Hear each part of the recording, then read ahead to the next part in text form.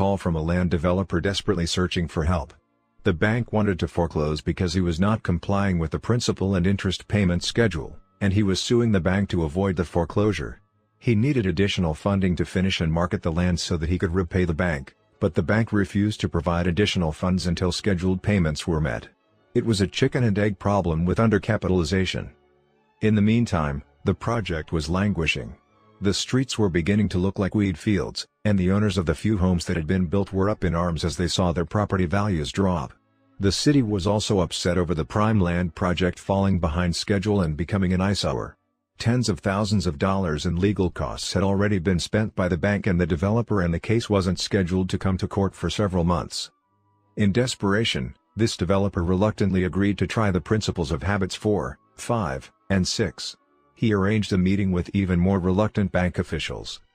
The meeting started at 8 a.m. in one of the bank conference rooms. The tension and mistrust were palpable. The attorney for the bank had committed the bank officials to say nothing. They were only to listen, and he alone would speak. He wanted nothing to happen that would compromise the bank's position in court. For the first hour and a half, I taught Habits 4, 5, and 6. At 9:30 I went to the blackboard and wrote down the bank's concerns based on our prior understanding. Initially the bank officials said nothing, but the more we communicated win-win intentions and sought first to understand, the more they opened up to explain and clarify. As they began to feel understood, the whole atmosphere changed, and a sense of momentum, of excitement over the prospect of peacefully settling the problem was clearly evident. Over the attorney's objections, the bank officials opened up even more, even about personal concerns. When we walk out of here, the first thing the bank president will say is, "Did we get our money? What are we going to say?" By 11 o'clock, the bank officers were still convinced of their rightness, but they felt understood and were no longer defensive and officious. At that point, they were sufficiently open to listen to the developer's concerns, which we wrote down on the other side of the blackboard. This resulted in deeper mutual understanding and a collective awareness of how poor early communication had resulted in misunderstanding and unrealistic expectations, and how continuous communication in a win-win spirit could have prevented the subsequent major problems from developing. The shared sense of both chronic and acute pain combined with a sense of genuine progress kept everyone communicating. By noon, when the meeting was scheduled to end, the people were positive, creative, and synergistic and wanted to keep talking. The very first recommendation made by the developer was seen as a beginning win-win approach by all. It was synergized on and improved, and at 12:45 p.m. the developer and the two bank officers left with a plan to present together to the Homeowners Association and the city. Despite subsequent complicating developments, the legal fight was aborted and the building project continued to a successful conclusion. I am not suggesting that people should not use legal processes. Some situations absolutely require it. But I see it as a court of last, not first, resort. If it is used too early, even in a preventive sense, sometimes fear in the legal paradigm creates subsequent thought and action processes that are not synergistic. All nature is synergistic. Ecology is a word which basically describes the synergism in nature. Everything is related to everything else. It's in the relationship that creative powers are maximized, just as the real power in these 7 habits is in their relationship to each other, not just in the individual habits themselves. The relationship of the parts is also the power in creating a synergistic culture inside a family or an organization. The more genuine the involvement, the more sincere and sustained the participation in analyzing and solving problems, the greater the release of everyone's creativity, and of their commitment to what they create. This, I'm convinced, is the essence of the power in the Japanese approach to business, which has changed the world marketplace. Synergy works, it's a correct principle. It is the crowning achievement of all the previous habits. It is effectiveness in an interdependent reality. It is teamwork, team building, the development of unity and creativity with other human beings. Although you cannot control the paradigms of others in an interdependent interaction or the synergistic process itself, a great deal of synergy is within your circle of influence. Your own internal synergy is completely within the circle. You can respect both sides of your own nature, the analytical side and the creative side. You can value the difference between them and use that difference to catalyze creativity. You can be synergistic within yourself even in the midst of a very adversarial environment. You don't have to take insults personally. You can sidestep negative energy, you can look for the good in others and utilize that good, as different as it may be, to improve your point of view and to enlarge your perspective. You can exercise the courage in interdependent situations to be open, to express your ideas, your feelings, and your experiences in a way that will encourage other people to be open also. You can value the difference in other people. When someone disagrees with you, you can say, "Good. You see it differently." You don't have to agree with them, you can simply affirm them. And you can seek to understand. When you see only two alternatives, yours and the wrong one, you can look for a synergistic third alternative. There's almost always a third alternative, and if you work with a win-slash-win philosophy and really seek to understand, you usually can find a solution that will be better for everyone concerned. Application suggestions. 1. Think about a person who typically sees things differently than you do. Consider ways in which those differences might be used as stepping stones to third alternative solutions. Perhaps you could seek out his or her views on a current project or problem, valuing the different views you are likely to hear. 2. Make a list of people who irritate you. Do they represent different views that could lead to synergy if you had greater intrinsic security and valued the difference? 3. Identify a situation in which you desire greater teamwork and synergy. What conditions would need to exist to support synergy? What can you do to create those conditions? 4. The next time you have a disagreement or confrontation with someone, attempt to understand the concerns underlying that person's position. Address those concerns in a creative and mutually beneficial way. Part 4, Renewal. Habit 7, Sharpen the saw. Principles of balanced self-renewal. Sometimes when I consider what tremendous consequences come from little things, I am tempted to think, there are no little things. Bruce Barton. Suppose you were to come upon someone in the woods working feverishly to saw down a tree. "What are you doing?" you ask. "Can't you see?" comes the impatient reply. "I'm sawing down this tree." You look exhausted. You exclaim, "How long have you been at it?" "Over 5 hours," he returns, "and I'm beat. This is hard work." "Well, why don't you take a break for a few minutes and sharpen that saw?" you inquire. "I'm sure it would go a lot faster." "I don't have time to sharpen the saw," the man says emphatically. "I'm too busy sawing." Habit 7 is taking time to sharpen the saw. It surrounds the other habits on the 7 habits paradigm because it is the habit that makes all the others possible. 4 dimensions of renewal. Habit 7 is personal PC. It's preserving and enhancing the greatest asset you have, you. It's renewing the 4 dimensions of your nature: physical, spiritual, mental, and social/emotional. Although different words are used, most philosophies of life deal either explicitly or implicitly with these 4 dimensions. Philosopher Herb Shepherd describes the healthy balanced life around 4 values: perspective, spiritual, autonomy, mental, connectedness, social, and tone, physical. George Sheehan, the running guru, describes 4 roles: being a good animal, physical, a good craftsman, mental, a good friend, social, and a saint, spiritual. Sound motivation and organization theory embrace these 4 dimensions or motivations: the economic, physical, how people are treated; social, how people are developed and used; mental, and the service, the job, the contribution the organization gives; spiritual. Sharpen the saw basically means expressing all 4 motivations. It means exercising all 4 dimensions of our nature, regularly and consistently in wise and balanced ways. To do this, we must be proactive. Taking time to sharpen the saw is a definite Quadrant 2 activity, and Quadrant 2 must be acted on. Quadrant I, because of its urgency, acts on us, it presses upon us constantly. Personal PC must be pressed upon until it becomes second nature, until it becomes a kind of healthy addiction. Because it's at the center of our circle of influence, no one else can do it for us. We must do it for ourselves.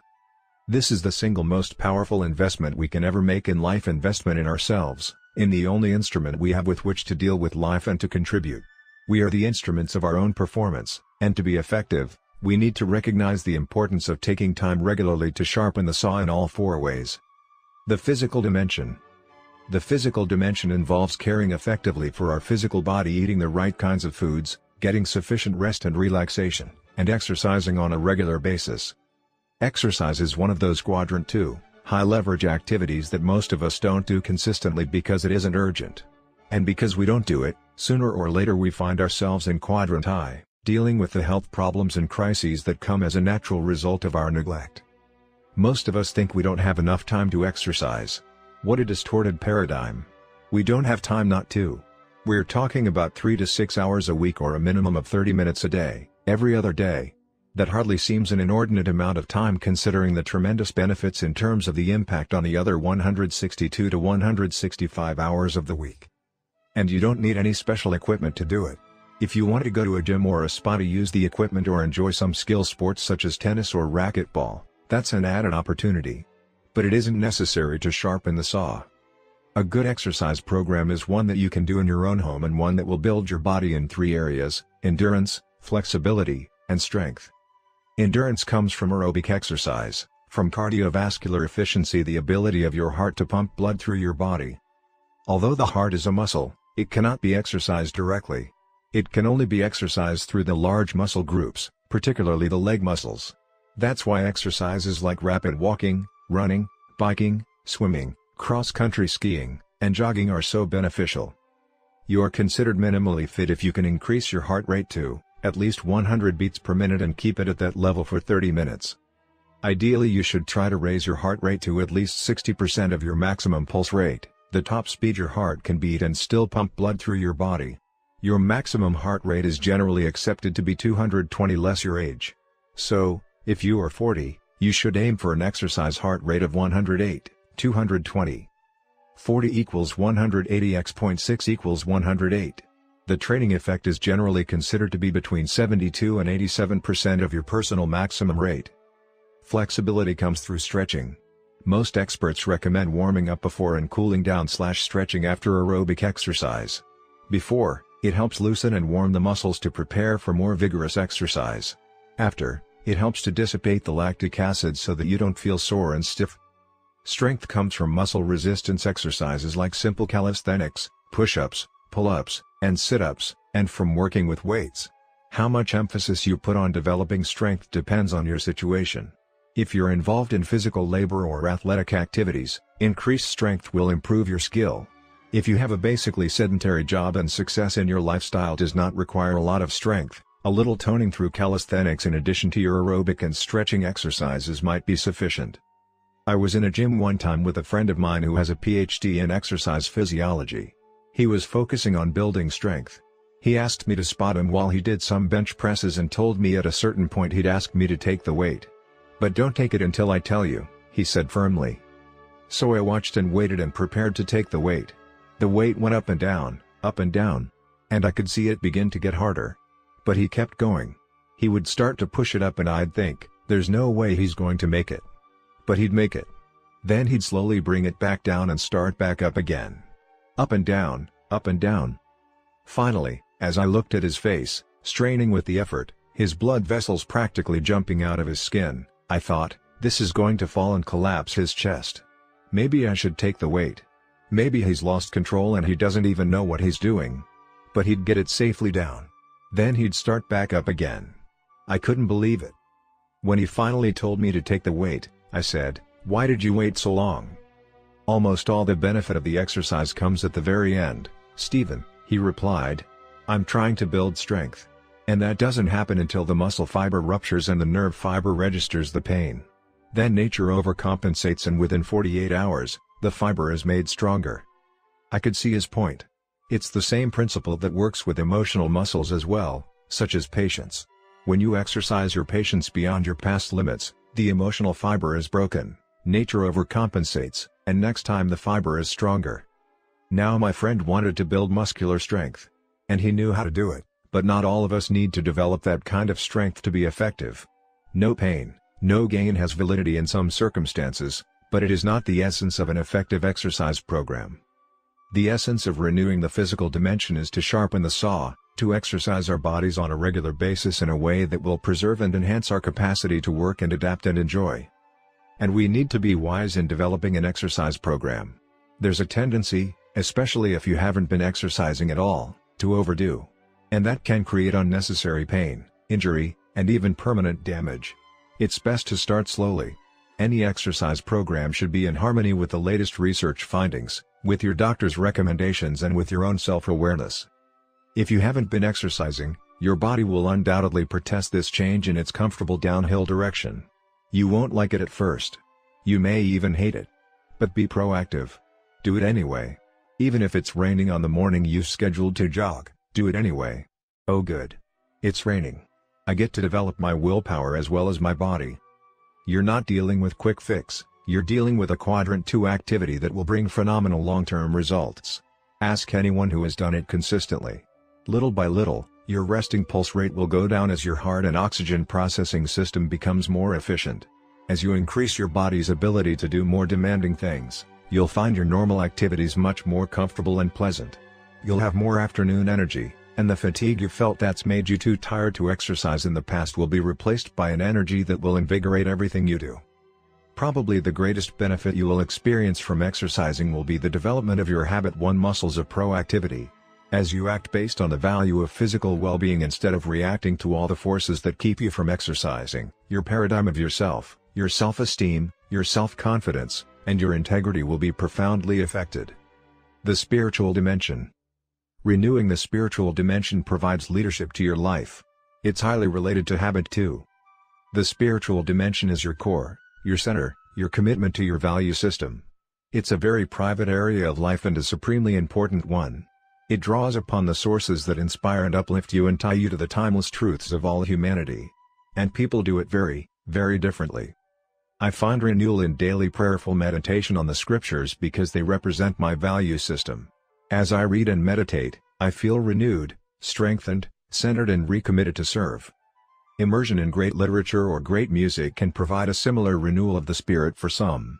There are others who find it in the way they communicate with nature. Nature bequeaths its own blessing on those who immerse themselves in it. When you're able to leave the noise and the discord of the city and give yourself up to the harmony and rhythm of nature, you come back renewed. For a time, you're undisturbable, almost unflappable, until gradually the noise and the discord from outside start to invade that sense of inner peace. Arthur Gordon shares a wonderful, intimate story of his own spiritual renewal in a little story called The Turn of the Tide. It tells of a time in his life when he began to feel that everything was stale and flat. His enthusiasm waned, his writing efforts were fruitless, and the situation was growing worse day by day. Finally, he determined to get help from a medical doctor. Observing nothing physically wrong, the doctor asked him if he would be able to follow his instructions for one day. When Gordon replied that he could, the doctor told him to spend the following day in the place where he was happiest as a child. He could take food, but he was not to talk to anyone or to read or write or listen to the radio. He then wrote out 4 prescriptions and told him to open one at 9, 12, 3, and 6 o'clock. "Are you serious?" Gordon asked him. "You won't think I'm joking when you get my bill," was the reply. So the next morning, Gordon went to the beach. As he opened the first prescription, he read "Listen carefully." He thought the doctor was insane. How could he listen for 3 hours? But he had agreed to follow the doctor's orders, so he listened. He heard the usual sounds of the sea and the birds. After a while, he could hear the other sounds that weren't so apparent at first. As he listened, he began to think of lessons the sea had taught him as a child: patience, respect, and awareness of the interdependence of things. He began to listen to the sounds and the silence and to feel a growing peace. At noon, he opened the second slip of paper and "Try reaching back." Reaching back to what? He wondered. Perhaps to childhood, perhaps to memories of happy times. He thought about his past, about the many little moments of joy. He tried to remember them with exactness. And in remembering, he found a growing warmth inside. At 3 o'clock, he opened the third piece of paper. Until now, the prescriptions had been easy to take. But this one was different. It said "Examine your motives." At first he was defensive. He thought about what he wanted: success, recognition, security, and he justified them all. But then the thought occurred to him that those motives weren't good enough, and that perhaps therein was the answer to his stagnant situation. He considered his motives deeply. He thought about past happiness. And at last, the answer came to him. In a flash of certainty, he wrote, "I saw that if one's motives are wrong, nothing can be right. It makes no difference whether you are a mailman, a hairdresser, an insurance salesman, a housewife, whatever. As long as you feel you are serving others, you do the job well. When you are concerned only with helping yourself, you do it less well. A law as inexorable as gravity." When 6 o'clock came, the final prescription didn't take long to fill. "Write your worries on the sand," it said. He knelt and wrote several words with a piece of broken shell, then he turned and walked away. He didn't look back. He knew the tide would come in. Spiritual renewal takes an investment of time. But it's a quadrant 2 activity we don't really have time to neglect. The great reformer Martin Luther is quoted as saying, "I have so much to do today, I'll need to spend another hour on my knees." To him, prayer was not a mechanical duty but rather a source of power in releasing and multiplying his energies. Someone once inquired of a Far Eastern Zen master, who had a great serenity and peace about him no matter what pressures he faced, "How do you maintain that serenity and peace?" He replied, "I never leave my place of meditation." He meditated early in the morning and for the rest of the day, he carried the peace of those moments with him in his mind and heart. The idea is that when we take time to draw on the leadership center of our lives, what life is ultimately all about, it spreads like an umbrella over everything else. It renews us, it refreshes us, particularly if we recommit to it. This is why I believe a personal mission statement is so important.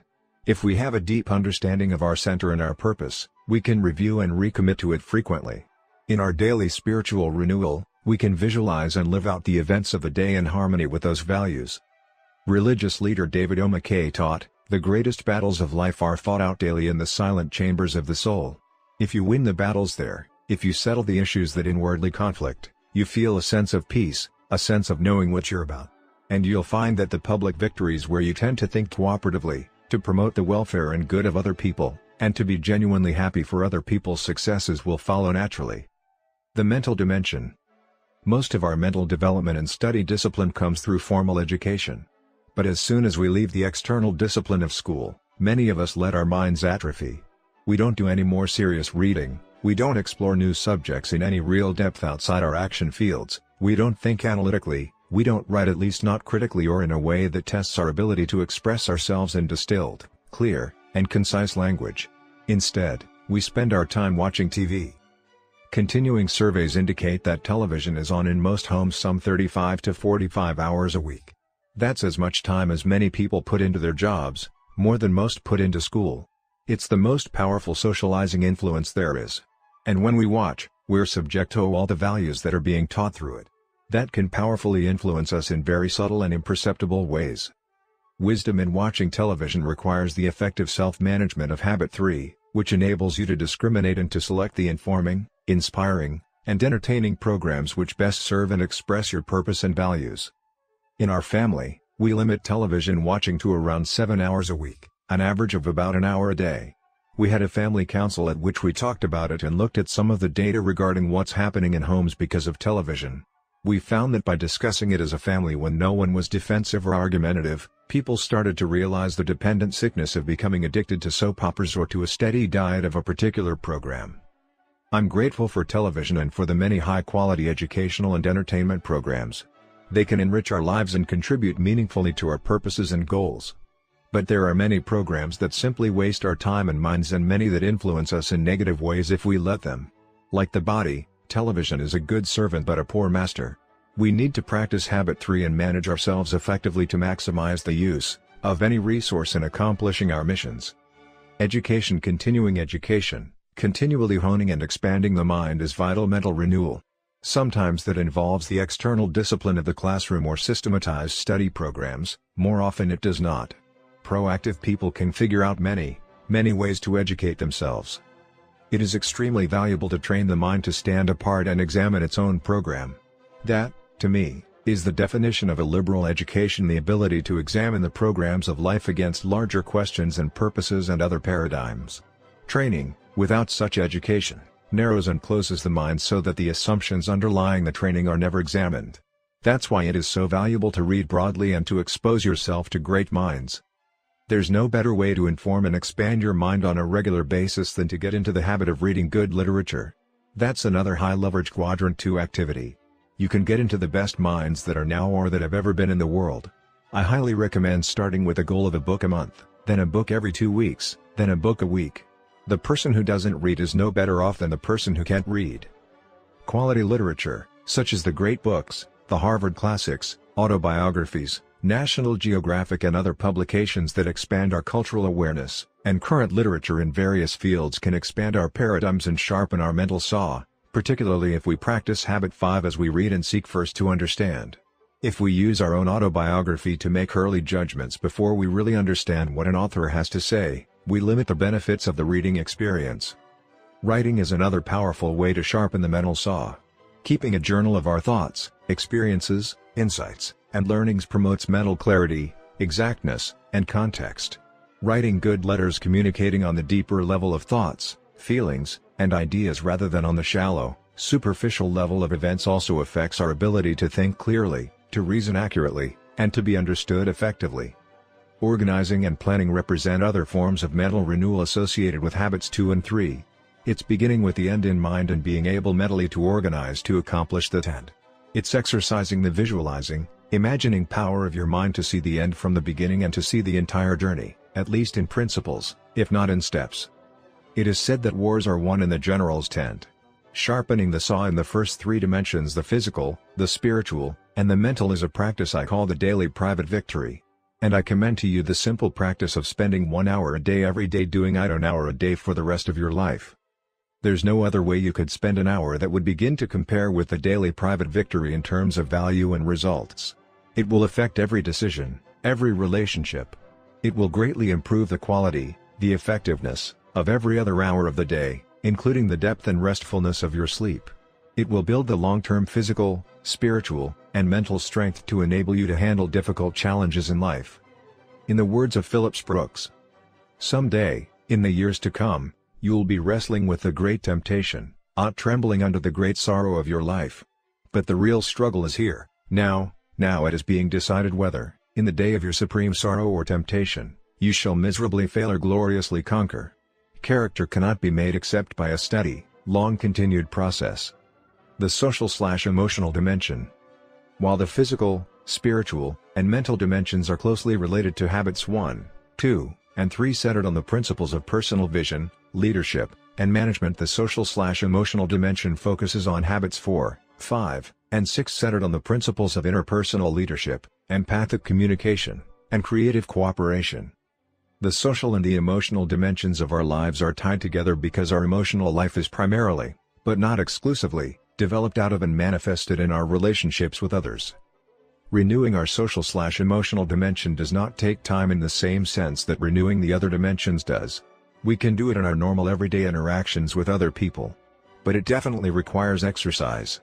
We may have to push ourselves because many of us have not achieved the level of private victory and the skills of public victory necessary for habits 4, 5, and 6 to come naturally to us in all our interactions. Suppose that you are a key person in my life. You might be my boss, my subordinate, my coworker, my friend, my neighbor, my spouse, my child, a member of my extended family, anyone with whom I want or need to interact. Suppose we need to communicate together, to work together, to discuss a jugular issue, to accomplish a purpose or solve a problem. But we see things differently, we're looking through different glasses. You see the young lady, and I see the old woman. So I practice habit 4.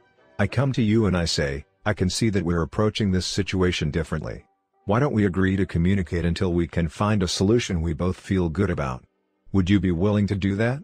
Most people would be willing to say yes to that. Then I move to habit 5. Let me listen to you first.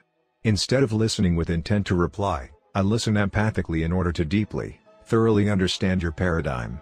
When I can explain your point of view as well as you can, then I focus on communicating my point of view to you so that you can understand it as well. Based on the commitment to search for a solution that we both feel good about and a deep understanding of each other's points of view, we move to habit 6. We work together to produce third alternative solutions to our differences that we both recognize are better than the ones either you or I proposed initially. Success in habits 4, 5, and 6 is not primarily a matter of intellect, it's primarily a matter of emotion. It's highly related to our sense of personal security. If our personal security comes from sources within ourselves, then we have the strength to practice the habits of public victory. If we are emotionally insecure, even though we may be intellectually very advanced, practicing habits 4, 5, and 6 with people who think differently on jugular issues of life can be terribly threatening. Where does intrinsic security come from? It doesn't come from what other people think of us or how they treat us. It doesn't come from the scripts they've handed us. It doesn't come from our circumstances or our position. It comes from within. It comes from accurate paradigms and correct principles deep in our own mind and heart. It comes from inside-out congruence, from living a life of integrity in which our daily habits reflect our deepest values. I believe that a life of integrity is the most fundamental source of personal worth.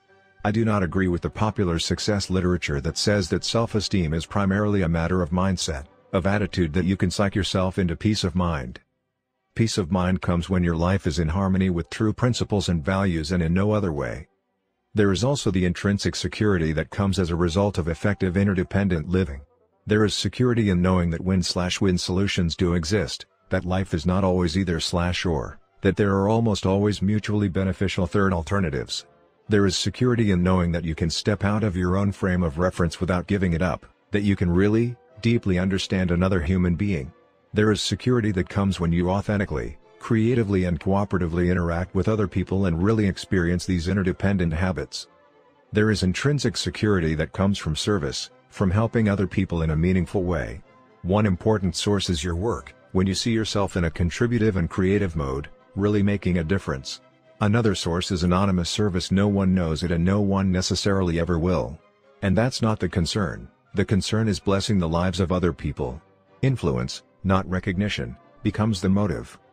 Viktor Frankl focused on the need for meaning and purpose in our lives, something that transcends our own lives and taps the best energies within us. The late Dr. Hans Selye, in his monumental research on stress, basically says that a long, healthy, and happy life is the result of making contributions, of having meaningful projects that are personally exciting and contribute to and bless the lives of others. His ethic was earn thy neighbor's love. In the words of George Bernard Shaw, this is the true joy in life, that being used for a purpose recognized by yourself as a mighty one. That being a force of nature, instead of a feverish, selfish little clod of ailments and grievances complaining that the world will not devote itself to making you happy. I am of the opinion that my life belongs to the whole community, and as long as I live it is my privilege to do for it whatever I can. I want to be thoroughly used up when I die. For the harder I work the more I live. I rejoice in life for its own sake. Life is no brief candle to me. It's a sort of splendid torch which I've got to hold up for the moment, and I want to make it burn as brightly as possible before handing it on to future generations. And Eldon Tanner has said, service is the rent we pay for the privilege of living on this earth. And there are so many ways to serve. Whether or not we belong to a church or service organization or have a job that provides meaningful service opportunities, not a day goes by that we can't at least serve one other human being by making deposits of unconditional love. Scripting others. Most people are a function of the social mirror, scripted by the opinions, the perceptions, the paradigms of the people around them.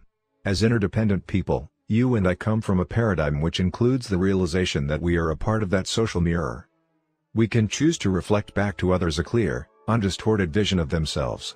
We can affirm their proactive nature and treat them as responsible people. We can help script them as principle-centered, value-based, independent, worthwhile individuals. And, with the abundance mentality, we realize that giving a positive reflection to others in no way diminishes us. It increases us because it increases the opportunities for effective interaction with other proactive people. At some time in your life, you probably had someone believe in you when you didn't believe in yourself. They scripted you. Did that make a difference in your life? What if you were a positive scripter, an affirmer, of other people? When they're being directed by the social mirror to take the lower path, you inspire them toward a higher path because you believe in them. You listen to them and empathize with them. You don't absolve them of responsibility, you encourage them to be proactive. Perhaps you are familiar with the musical, Man of La Mancha. It's a beautiful story about a medieval knight who meets a woman of the street, a prostitute. She's being validated in her lifestyle by all of the people in her life. But this poet knight sees something else in her, something beautiful and lovely.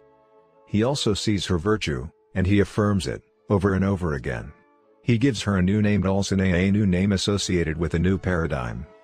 At first, she utterly denies it, her old scripts are overpowering. She writes him off as a wild-eyed fantasizer. But he is persistent. He makes continual deposits of unconditional love, and gradually it penetrates her scripting. It goes down into her true nature, her potential, and she starts to respond. Little by little, she begins to change her lifestyle. She believes it and she acts from her new paradigm, to the initial dismay of everyone else in her life. Later, when she begins to revert to her old paradigm, he calls her to his deathbed and sings that beautiful song, The Impossible Dream, looks her in the eyes, and whispers, "Never forget, your Dulcinea." One of the Dossie stories in the field of self-fulfilling prophecies is of a computer in England that was accidentally programmed incorrectly. In academic terms, it labeled a class of bright kids dumb kids and a class of supposedly dumb kids bright. And that computer report was the primary criterion that created the teachers' paradigms about their students at the beginning of the year.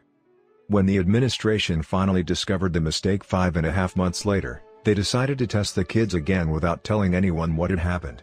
And the results were amazing. The bright kids had gone down significantly in IQ test points. They had been seen and treated as mentally limited, uncooperative, and difficult to teach. The teachers' paradigms had become a self-fulfilling prophecy. But scores in the supposedly dumb group had gone up. The teachers had treated them as though they were bright, and their energy, their hope, their optimism, their excitement had reflected high individual expectations and worth for those kids. These teachers were asked what it was like during the first few weeks of the term. For some reason, our methods weren't working, they replied. So we had to change our methods. The information showed that the kids were bright. If things weren't working well, they figured it had to be the teaching methods. So they worked on methods, they were proactive, they worked in their circle of influence. Apparent learner disability was nothing more or less than teacher inflexibility. What do we reflect to others about themselves? And how much does that reflection influence their lives? We have so much we can invest in the emotional bank accounts of other people. The more we can see people in terms of their unseen potential, the more we can use our imagination rather than our memory, with our spouse, our children, our coworkers or employees. We can refuse to label them, we can see them in new fresh ways each time we're with them. We can help them become independent, fulfilled people capable of deeply satisfying, enriching, and productive relationships with others. Buddha taught, treat a man as he is and he will remain as he is. Treat a man as he can and should be and he will become as he can and should be. Balance and renewal. The self-renewal process must include balanced renewal in all four dimensions of our nature, the physical, the spiritual, the mental, and the social/emotional. Although renewal in each dimension is important, it only becomes optimally effective as we deal with all four dimensions in a wise and balanced way. To neglect any one area negatively impacts the rest. I have found this to be true in organizations as well as in individual lives. In an organization, the physical dimension is expressed in economic terms. The mental or psychological dimension deals with the recognition, development, and use of talent. The social/emotional dimension has to do with human relations, with how people are treated. And the spiritual dimension deals with finding meaning through purpose or contribution and through organizational integrity. When an organization neglects any one or more of these areas, it negatively impacts the entire organization. The creative energies that could result in tremendous, positive synergy are instead used to fight against the organization and become restraining forces to growth and productivity. I have found organizations whose only thrust is economic to make money. They usually don't publicize that purpose. They sometimes even publicize something else. But in their hearts, their only desire is to make money. Whenever I find this, I also find a great deal of negative synergy in the culture, generating such things as interdepartmental rivalries, defensive and protective communication, politicking, and masterminding. We can't effectively thrive without making money, but that's not sufficient reason for organizational existence. We can't live without eating, but we don't live to eat. At the other end of the spectrum, I've seen organizations that focused almost exclusively on the social/emotional dimension. They are, in a sense, some kind of social experiment and they have no economic criteria to their value system. They have no measure or gauge of their effectiveness, and as a result, they lose all kinds of efficiencies and eventually their viability in the marketplace. I have found many organizations that develop as many as 3 of the dimensions. They may have good service criteria, good economic criteria, and good human relations criteria, but they are not really committed to identifying, developing, utilizing, and recognizing the talent of people. And if these psychological forces are missing, the style will be a benevolent autocracy and the resulting culture will reflect different forms of collective resistance, adversarialism, excessive turnover, and other deep, chronic, cultural problems. Organizational as well as individual effectiveness requires development and renewal of all 4 dimensions in a wise and balanced way. Any dimension that is neglected will create negative force field resistance that pushes against effectiveness and growth. Organizations and individuals that give recognition to each of these 4 dimensions in their mission statement provide a powerful framework for balanced renewal. This process of continuous improvement is the hallmark of the total quality movement and a key to Japan's economic ascendancy. Synergy and renewal. Balanced renewal is optimally synergetic. The things you do to sharpen the saw in any one dimension have positive impact in other dimensions because they are so highly interrelated. Your physical health affects your mental health, your spiritual strength affects your social/emotional strength. As you improve in one dimension, you increase your ability in other dimensions as well. The 7 habits of highly effective people create optimum synergy among these dimensions. Renewal in any dimension increases your ability to live at least one of the 7 habits. And although the habits are sequential, improvement in one habit synergetically increases your ability to live the rest. The more proactive you are, habit 1, the more effectively you can exercise personal leadership, habit 2, and management, habit 3, in your life. The more effectively you manage your life, habit 3, the more quadrant 2 renewing activities you can do, habit 7. The more you seek first to understand, habit 5, the more effectively you can go for synergetic win/win solutions, habits 4 and 6. The more you improve in any of the habits that lead to independence, habits 1, 2, and 3, the more effective you will be in interdependent situations, habits 4, 5, and 6. And renewal, habit 7, is the process of renewing all the habits. As you renew your physical dimension, you reinforce your personal vision, habit 1, the paradigm of your own self-awareness and free will, of proactivity, of knowing that you are free to act instead of being acted upon, to choose your own response to any stimulus. This is probably the greatest benefit of physical exercise. Each daily private victory makes a deposit in your personal intrinsic security account. As you renew your spiritual dimension, you reinforce your personal leadership, habit 2. You increase your ability to live out of your imagination and conscience instead of only your memory, to deeply understand your innermost paradigms and values, to create within yourself a center of correct principles, to define your own unique mission in life, to re-script yourself to live your life in harmony with correct principles and to draw upon your personal sources of strength. The rich private life you create in spiritual renewal makes tremendous deposits in your personal security account. As you renew your mental dimension, you reinforce your personal management, habit 3. As you plan, you force your mind to recognize high leverage quadrant 2 activities, priority goals, and activities to maximize the use of your time and energy, and you organize and execute your activities around your priorities. As you become involved in continuing education, you increase your knowledge base and you increase your options. Your economic security does not lie in your job, it lies in your own power to produce, to think, to learn, to create, to adapt. That's true financial independence. It's not having wealth, it's having the power to produce wealth. It's intrinsic. The daily private victory, a minimum of 1 hour a day, and renewal of the physical, spiritual, and mental dimensions is the key to the development of the 7 habits, and it's completely within your circle of influence. It is the quadrant 2 focus time necessary to integrate these habits into your life, to become principle-centered. It's also the foundation for the daily public victory. It's the source of intrinsic security you need to sharpen the saw in the social/emotional dimension. It gives you the personal strength to focus on your circle of influence in interdependent situations, to look at others through the abundance mentality paradigm, to genuinely value their differences and to be happy for their success. It gives you the foundation to work for genuine understanding and for synergetic win-win solutions, to practice habits 4, 5, and 6 in an interdependent reality. The upward spiral. Renewal is the principle and the process that empowers us to move on an upward spiral of growth and change, of continuous improvement. To make meaningful and consistent progress along that spiral, we need to consider one other aspect of renewal as it applies to the unique human endowment that directs this upward movement: our conscience. In the words of Madame de Staël, the voice of conscience is so delicate that it is easy to stifle it, but it is also so clear that it is impossible to mistake it. Conscience is the endowment that senses our congruence or disparity with correct principles and lifts us toward them when it's in shape. Just as the education of nerve and sinew is vital to the excellent athlete and education of the mind is vital to the scholar, education of the conscience is vital to the truly proactive, highly effective person. Training and educating the conscience, however, requires even greater concentration, more balanced discipline, more consistently honest living.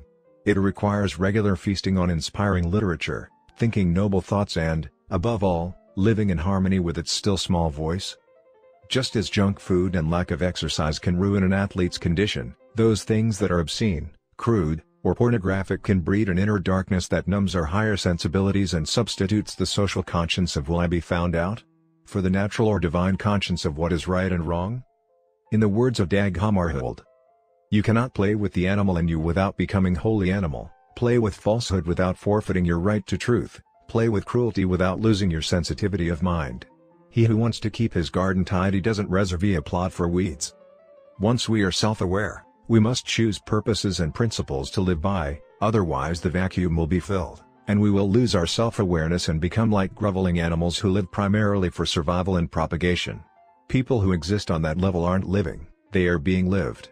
They are reacting, unaware of the unique endowments that lie dormant and undeveloped within. And there is no shortcut in developing them. The law of the harvest governs, we will always reap what we sow, no more, no less. The law of justice is immutable, and the closer we align ourselves with correct principles, the better our judgment will be about how the world operates and the more accurate our paradigms or maps of the territory will be. I believe that as we grow and develop on this upward spiral, we must show diligence in the process of renewal by educating and obeying our conscience. An increasingly educated conscience will propel us along the path of personal freedom, security, wisdom, and power. Moving along the upward spiral requires us to learn, commit, and do on increasingly higher planes. We deceive ourselves if we think that any one of these is sufficient. To keep progressing, we must learn, commit, and do, learn, commit, and do, and learn, commit, and do again. Application suggestions. 1. Make a list of activities that would help you keep in good physical shape, that would fit your lifestyle and that you could enjoy over time. 2. Select one of the activities and list it as a goal in your personal role area for the coming week. At the end of the week, evaluate your performance. If you didn't make your goal, was it because you subordinated it to a genuinely higher value? Or did you fail to act with integrity to your values? 3. Make a similar list of renewing activities in your spiritual and mental dimensions. In your social-emotional area, list relationships you would like to improve or specific circumstances in which public victory would bring greater effectiveness. Select one item in each area to list as a goal for the week. Implement and evaluate. 4. Commit to write down specific sharpen the saw activities in all 4 dimensions every week, to do them, and to evaluate your performance and results. Inside out again. The Lord works from the inside out. The world works from the outside in. The world would take people out of the slums. Christ takes the slums out of people, and then they take themselves out of the slums. The world would mold men by changing their environment. Christ changes men, who then change their environment. The world would shape human behavior, but Christ can change human nature. Ezra Taft Benson. I would like to share with you a personal story which I feel contains the essence of this book. In doing so, it is my hope that you will relate to the underlying principles it contains. Some years ago, our family took a sabbatical leave from the university where I taught so that I could write. We lived for a full year in Laie on the north shore of Oahu, Hawaii. Shortly after getting settled, we developed a living and working routine which was not only very productive but extremely pleasant. After an early morning run on the beach, we would send 2 of our children, barefoot and in shorts, to school. I went to an isolated building next to the cane fields where I had an office to do my writing. It was very quiet, very beautiful, very serene, no phone, no meetings, no pressing engagements. My office was on the outside edge of a college, and one day as I was wandering between stacks of books in the back of the college library, I came across a book that drew my interest. As I opened it, my eyes fell upon a single paragraph that powerfully influenced the rest of my life. I read the paragraph over and over again. It basically contained the simple idea that there is a gap or a space between stimulus and response, and that the key to both our growth and happiness is how we use that space. I can hardly describe the effect that idea had on my mind. Though I had been nurtured in the philosophy of self-determinism, the way the idea was phrased, a gap between stimulus and response, hit me with fresh, almost unbelievable force. It was almost like knowing it for the first time, like an inward revolution, an idea whose time had come. I reflected on it again and again, and it began to have a powerful effect on my paradigm of life. It was as if I had become an observer of my own participation. I began to stand in that gap and to look outside at the stimuli. I reveled in the inward sense of freedom to choose my response, even to become the stimulus, or at least to influence it, even to reverse it. Shortly thereafter, and partly as a result of this revolutionary idea, Sandra and I began a practice of deep communication. I would pick her up a little before noon on an old red Honda 90 trail cycle, and we would take our 2 preschool children with us, one between us and the other on my left knee, as we rode out in the cane fields by my office. We rode slowly along for about an hour, just talking. The children looked forward to the ride and hardly ever made any noise. We seldom saw another vehicle, and the cycle was so quiet we could easily hear each other. We usually ended up on an isolated beach where we parked the Honda and walked about 200 yards to a secluded spot where we ate a picnic lunch. The sandy beach and a freshwater river coming off the island totally absorbed the interest of the children, so Sandra and I were able to continue our talks uninterrupted. Perhaps it doesn't take too much imagination to envision the level of understanding and trust we were able to reach by spending at least 2 hours a day, every day, for a full year in deep communication. At the very first of the year, we talked about all kinds of interesting topics: people, ideas, events, the children, my writing, our family at home, future plans, and so forth. But little by little, our communication deepened and we began to talk more and more about our internal worlds, about our upbringing, our scripting, our feelings and self-doubts. As we were deeply immersed in these communications, we also observed them and observed ourselves in them. We began to use that space between stimulus and response in some new and interesting ways, which caused us to think about how we were programmed and how those programs shaped how we saw the world. We began an exciting adventure into our interior worlds and found it to be more exciting, more fascinating, more absorbing, more compelling, more filled with discovery and insight than anything we'd ever known in the outside world. It wasn't all sweetness and light. We occasionally hit some raw nerves and had some painful experiences, embarrassing experiences, self-revealing experiences that made us extremely open and vulnerable to each other. And yet we found we had been wanting to go into those things for years. When we did go into the deeper, more tender issues and then came out of them, we felt in some way healed.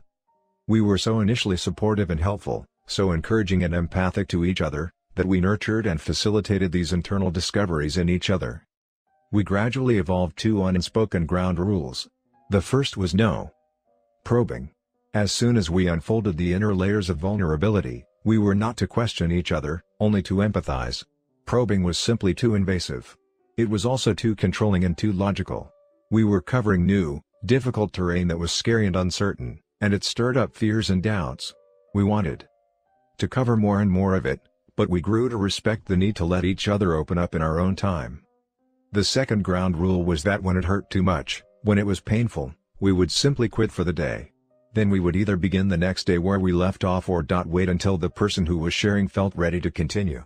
We carried around the loose ends, knowing that we wanted to deal with them. But because we had the time and the environment conducive to it, and because we were so excited to observe our own involvement and to grow within our marriage, we simply knew that sooner or later we would deal with all those loose ends and bring them to some kind of closure. The most difficult, and eventually the most fruitful part of this kind of communication came when my vulnerability and Sandra's vulnerability touched. Then, because of our subjective involvement, we found that the space between stimulus and response was no longer there. A few bad feelings surfaced. But our deep desire and our implicit agreement was to prepare ourselves to start where we left off and deal with those feelings until we resolved them. One of those difficult times had to do with a basic tendency in my personality. My father was a very private individual, very controlled and very careful. My mother wasn't as very public, very open, very spontaneous. I find both sets of tendencies in me, and when I feel insecure, I tend to become private, like my father. I live inside myself and safely observe. Sandra is more like my mother, social, authentic, and spontaneous. We had gone through many experiences over the years in which I felt her openness was inappropriate, and she felt my constraint was dysfunctional, both socially and to me as an individual, because I would become insensitive to the feelings of others. All of this and much more came out during those deep visits. I came to value Sandra's insight and wisdom and the way she helped me to be a more open, giving, sensitive, social person. Another of those difficult times had to do with what I perceived to be a hang-up Sandra had, which had bothered me for years. She seemed to have an obsession about Frigidaire appliances which I was at an absolute loss to understand. She would not even consider buying another brand of appliance. Even when we were just starting out and on a very tight budget, she insisted that we drive the 50 miles to the big city where Frigidaire appliances were sold, simply because no dealer in our small university town carried them at that time. This was a matter of considerable agitation to me. Fortunately, the situation came up only when we purchased an appliance. But when it did come up, it was like a stimulus that triggered off a hot-button response. This single issue seemed to be symbolic of all irrational thinking, and it generated a whole range of negative feelings within me. I usually resorted to my dysfunctional private behavior. I suppose I figured that the only way I could deal with it was not to deal with it, otherwise, I felt I would lose control and say things I shouldn't say. There were times when I did slip and say something negative, and I had to go back and apologize. What bothered me the most was not that she liked Frigidaire, but that she persisted in making what I considered utterly illogical and indefensible statements to defend Frigidaire which had no basis in fact whatsoever. If she had only agreed that her response was irrational and purely emotional, I think I could have handled it. But her justification was upsetting. It was sometime in early spring when the Frigidaire issue came up. All our prior communication had prepared us. The ground rules had been deeply established not to probe and to leave it alone if it got to be too painful for either or both. I will never forget the day we talked it through. We didn't end up on the beach that day, we just continued to ride through the cane fields, perhaps because we didn't want to look each other in the eye. There had been so much psychic history and so many bad feelings associated with the issue, and it had been submerged for so long. It had never been so critical as to rupture the relationship. When you're trying to cultivate a beautiful unified relationship, any divisive issue is important. Sandra and I were amazed at what we learned through the interaction. It was truly synergistic. It was as if Sandra were learning, almost for the first time herself, the reason for her so-called hang-up. She started to talk about her father, about how he had worked as a high school history teacher and coach for years, and how, to help make ends meet, he had gone into the appliance business. During an economic downturn, he had experienced serious financial difficulties, and the only thing that enabled him to stay in business during that time was the fact that Frigidaire would finance his inventory. Sandra had an unusually deep and sweet relationship with her father.